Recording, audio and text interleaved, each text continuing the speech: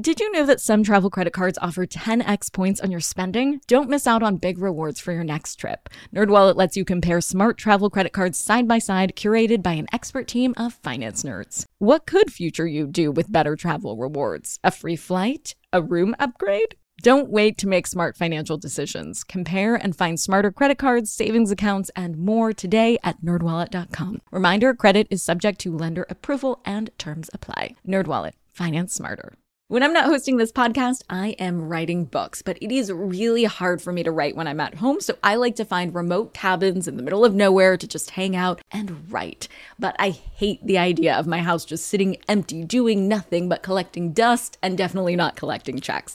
And that's why I'm an Airbnb host. It's one of my all-time favorite side hustles. Other popular side hustles are awesome too, don't get me wrong, but they often involve big startup costs. By hosting your space, you're monetizing what you already have access to. It doesn't get easier than that. And if you're new to the side hustle game and you're anxious about getting started, don't worry, because you're not in this alone. Airbnb makes it super easy to host. I mean, if I could do it, you could do it. And your home might be worth a lot more than you think. Find out how much at airbnb.com/host. I'm Nicole Lappin, the only financial expert you don't need a dictionary to understand. It's time for some money rehab.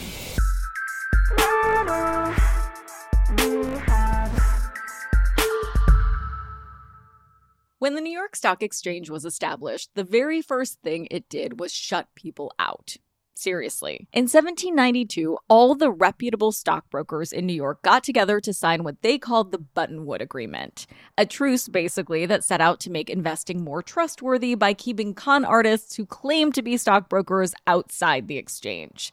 At the time, this was a pretty significant problem. These con artists would basically sell people stocks based on flat-out lies about the investment opportunities. And the prevalence of this made Americans skeptical about the whole investing system. So brokers started to trade behind closed doors of the stock exchange to keep out the scammers.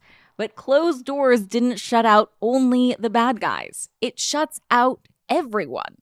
Since the Buttonwood Agreement, retail investors don't have the same access to the stock exchange as brokers do. Until today.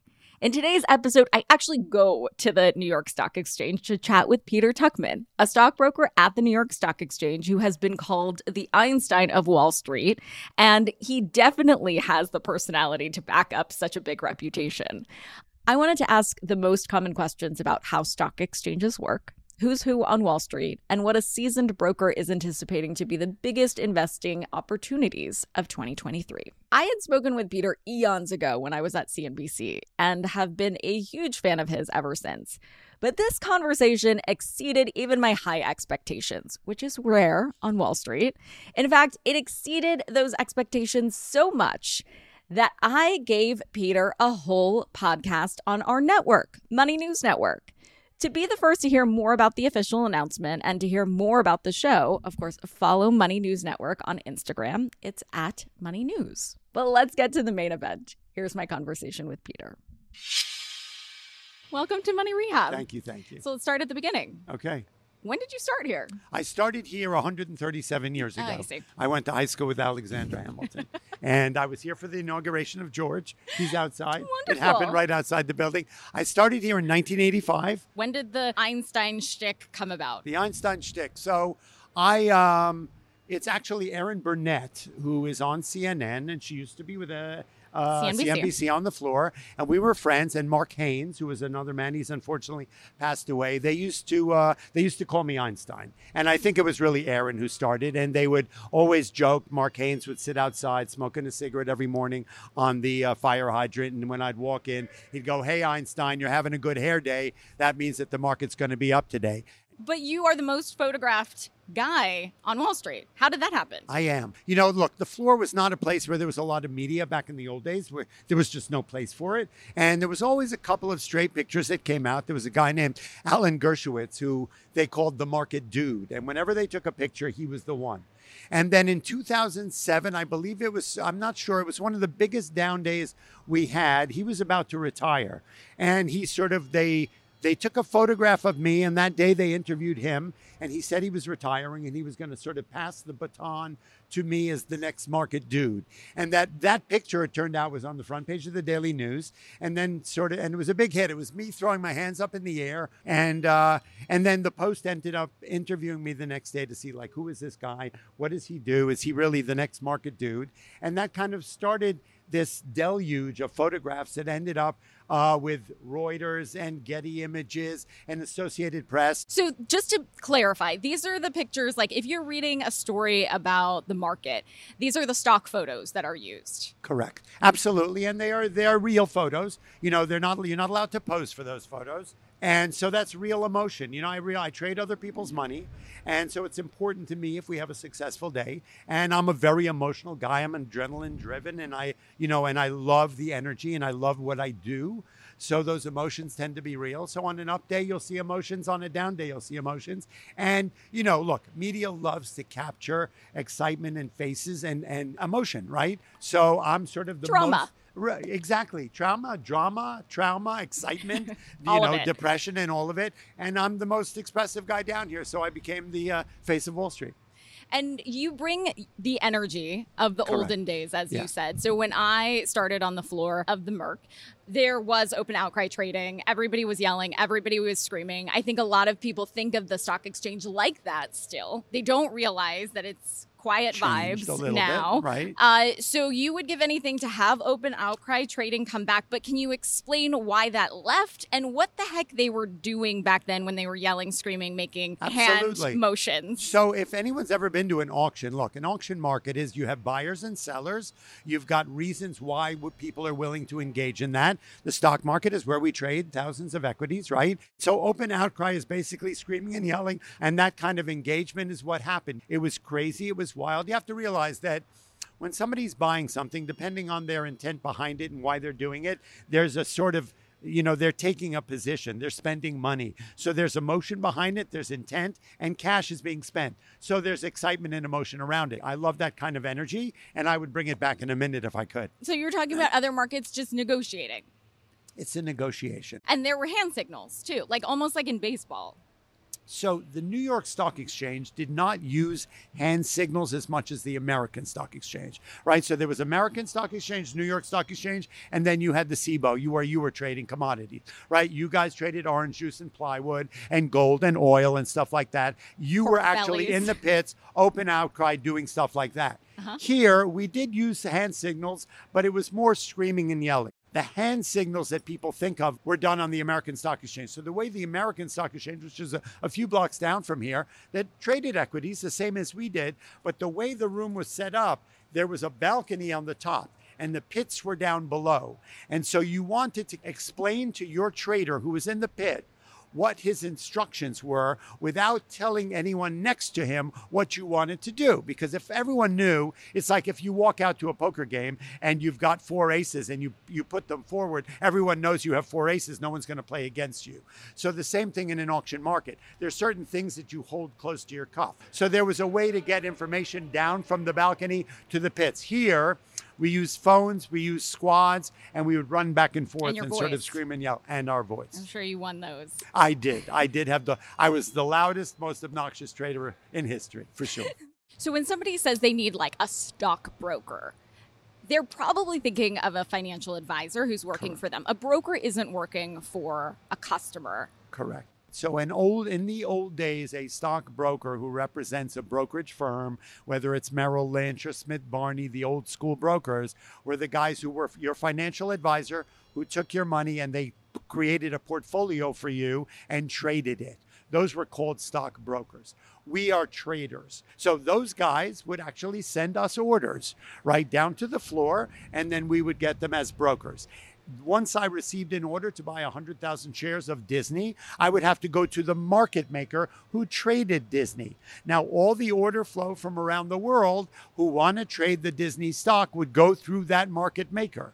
I would then walk in and say, hey, Joe, how's Disney? And he'd say, we've got 3 buyers. They're willing to pay a quarter. We've got a seller at 3/8 and a seller at 1/2. Hey, Peter, what do you want to do?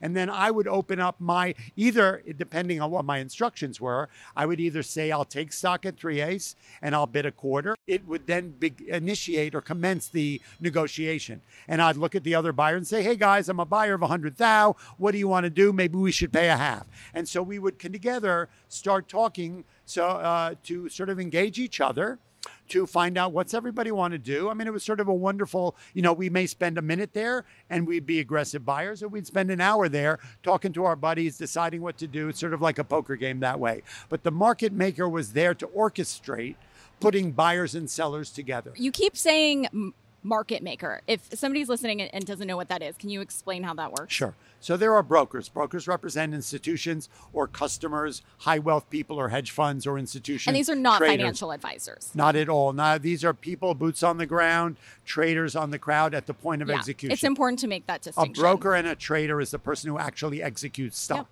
Yep. A market maker is basically, it's a totally different job. They represent the brokerage, the market making firm that they work under. They are allocated stocks by the New York Stock Exchange, and they're there to create a smooth and active market. So you think of it as a broker trader, I'm a passenger on a plane. If you think the market maker, he's the pilot.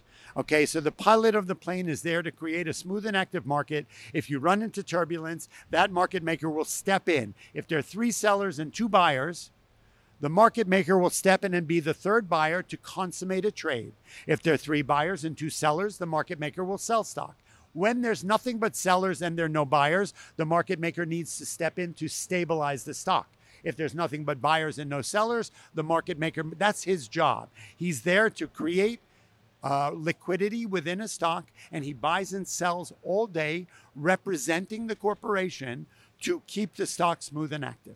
And so if somebody is listening to this and they want to start investing, they would want to look for a financial advisor who almost like a dietitian versus a broker who is like a butcher. So the dietitian is working for you and your goals, and then the butcher would be there to make your meal for you, type of thing. And just sell you the meat.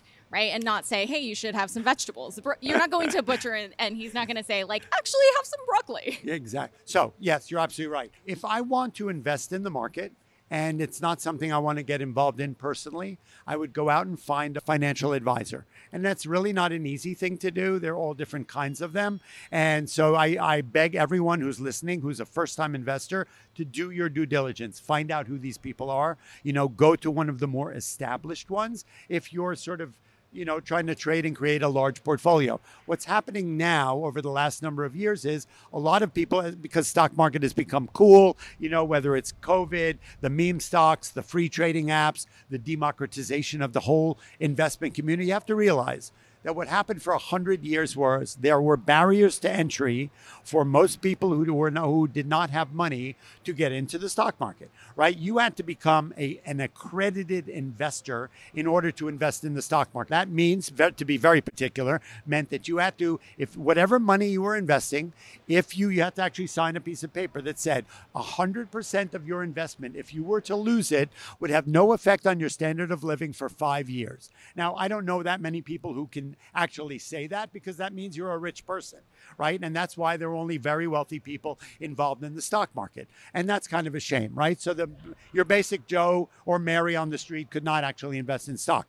What ended up happening during COVID was this phenomenon, this movement, right? Whether it had to do with COVID, everyone was at home, Wall Street Bets or Reddit, whether it was Robinhood or Webull, whatever ended up happening was there was sort of this perfect storm that happened where suddenly anybody with an iPhone and $10 could suddenly be a trader or an investor in the stock market. And I think it's a good thing. What's ended up how... How'd you know I was going to ask that? Well, it turns out it's a great thing. Not everyone's embracing it. I'm embracing it because at the end of the day, these people will be the future of the investment community.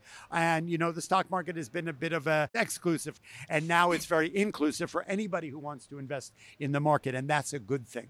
However, I knew there was a but. However, what's super important, which is sort of what I've taken on as somebody who's been here for 137 years, is that everyone who was given an iPhone and $10 and the access to the stock market, they were not given the rule book or the playbook on how Yes. to do it successfully. Yes. So everybody who bought stock on May 20th, 2020, with their stimulus check when they were, quarantined at home with COVID, and they bought GameStop or AMC at $2, $4, $10, and they watched it go up, and they suddenly were posting pictures of them on their Bugatti with $10,000, did not realize that the stock that goes from 2 to 483 can go right back down to 2.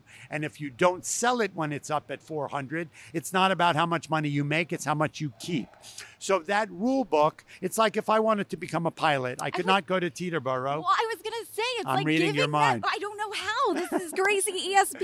It is. To me, it seems like you're just letting somebody in the cockpit without It's 100% like that. in a nuclear reactor. Just because you can doesn't mean you should. Exactly. If you got in and you got out and you made a bunch of money, I wish you the best. Gesundheit, hate, it's a beautiful thing. But if you didn't, and you thought you suddenly had diamond hands, and you were not humble about the fact that, and honest about the fact that you actually ended up losing money and not making money, and you did not do the homework, and you did not get that memo that stocks not only go up, they do go down, and that you need to learn the tools to make yourself a profitable trader and negotiate this market successfully, well, then it's a shame, because 9 out of 10, this is a fact, 9 out of 10 people who attempt day trading do not succeed.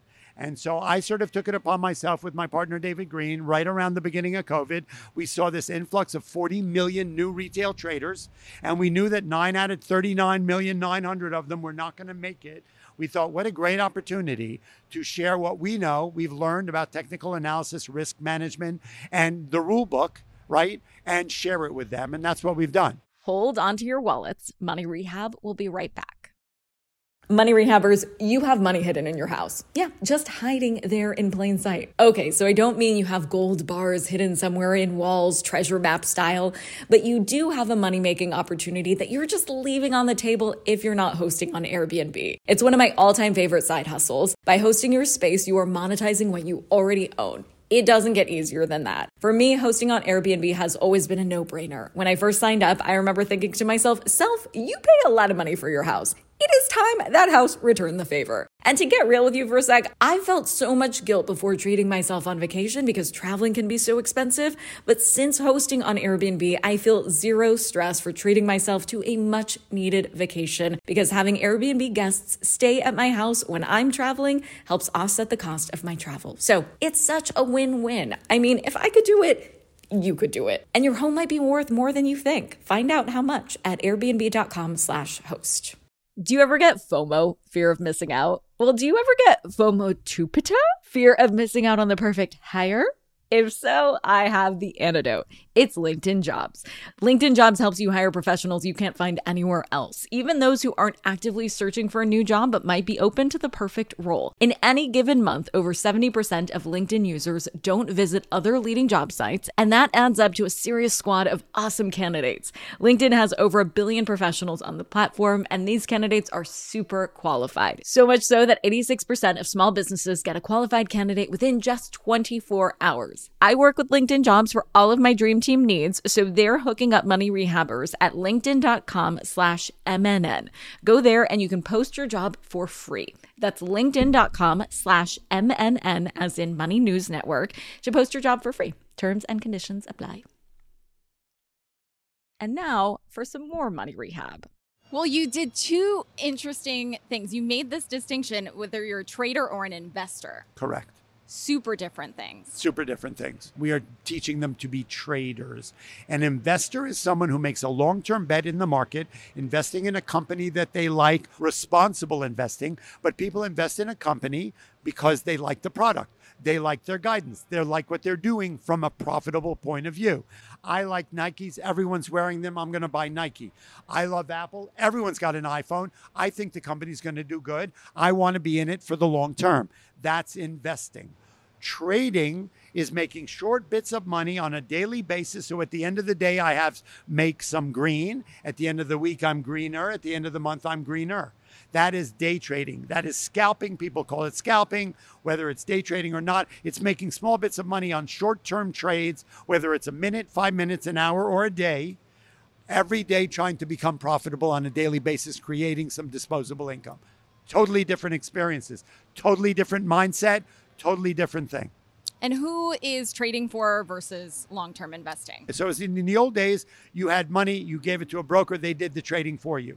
Then people sort of took it upon themselves. They have a good job, they have a 401k or what it may be. They make a judgment, right? People who love the stock market, who love investing, right, will make a decision that they want to invest for themselves. They'll do their homework, and it takes a lot of homework to analyze a stock, what products are on the pipeline, what the guidance looks like going forward, and they'll invest in a company for the long term.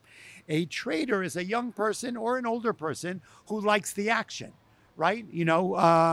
Some people are gamblers, right? Some people like to go to a sport game and just watch the game, and then some people like to bet on the game. Well, that's people who come to the stock market and who want to bet on the market. They want to bet that GameStop goes from 2 to 20, or Nike goes from 106 down to 80, or whatever it is. It's people whose Wall Street has gotten their attention. The accessibility to trade the market has opened up.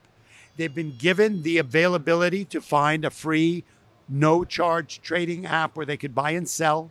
The internet has exploded in information, and people who are sort of false advisors and fake advisors telling everybody what to buy and sell. And those guys are bad actors. So be careful if you're following a lot of them, right? Jordan? Like who? Well, no names, right? I'm not going to mention any names. But look, let's think. Everyone's seen the movie Wall Street, The Wolf of Wall Street. Who was that based on? Jordan Belfort. That was based on. He's a bad guy, and I don't like to diss anybody, but what Jordan Belfort did back in those days was he did what's called a classic pump and dump.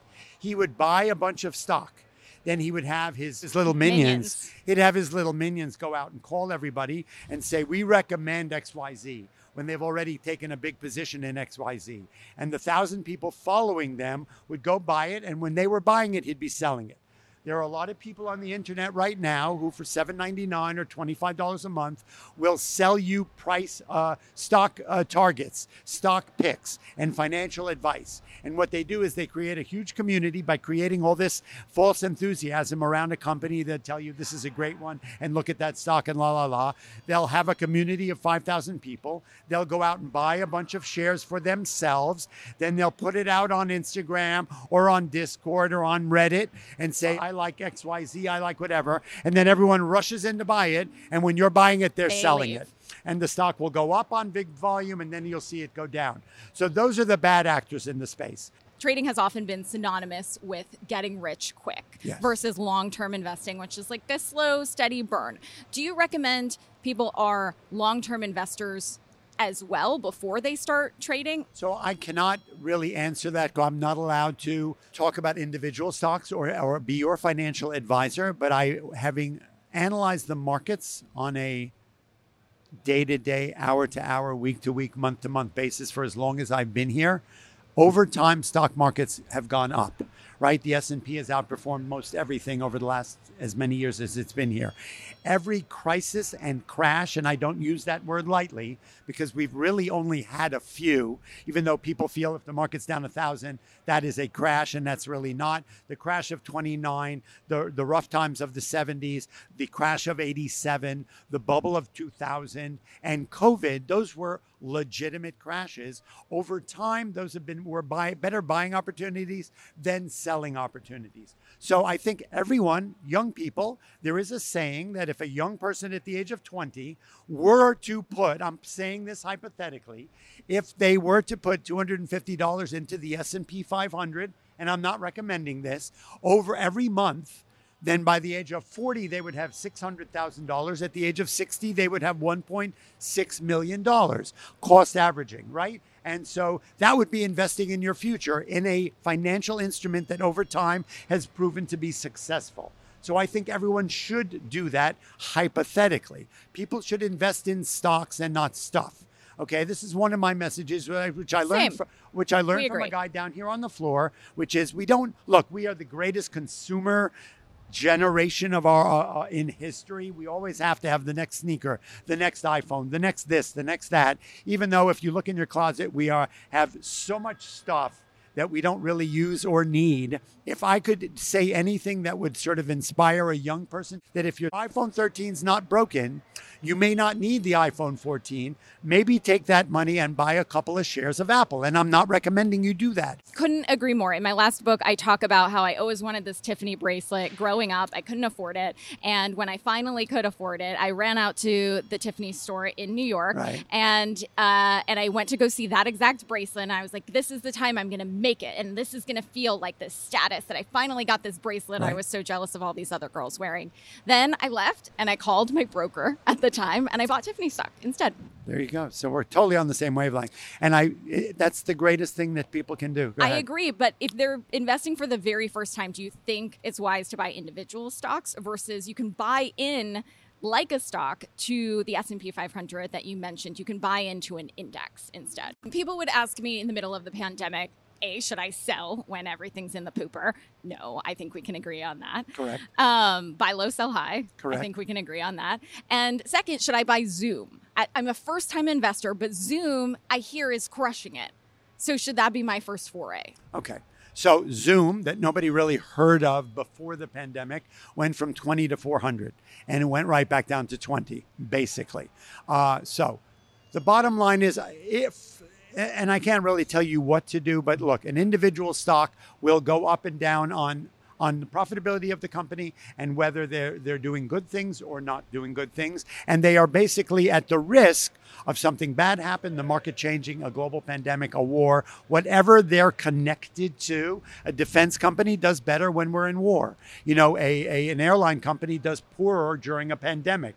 An e-commerce company goes up during a pandemic. So you need to sort of get an oversight of what the world's doing at a time. But investing in companies that make money, no matter what's going on, is probably a good thing to do. Exposure to one company, you are at risk if something goes wrong with that company. And that can happen in this crazy world from 1 minute to the next. In this market, we go up and down 1,000 points in an hour, right? You can be in a bear market in the morning and a bull market in the afternoon. What you just said was there are these things called financial instruments like the S&P 500, which are 500 stocks put together in a basket, which gives you this global footprint of basically the American economy and global economy.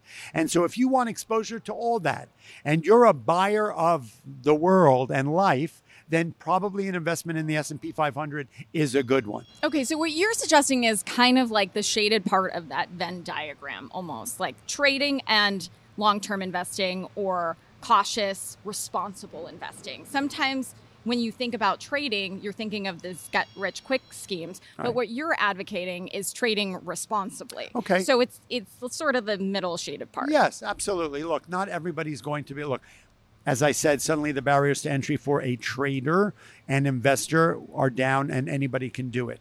Because you can day trade like so-called responsible index funds. Absolutely. You can day trade stocks, you can day trade funds, you can day trade ETFs. It doesn't matter as long as you don't trade on hope. Is not a trading strategy. FOMO, fear of missing out, is not a trading strategy. Uncle Herbie on the internet telling you to buy something is not a trading strategy.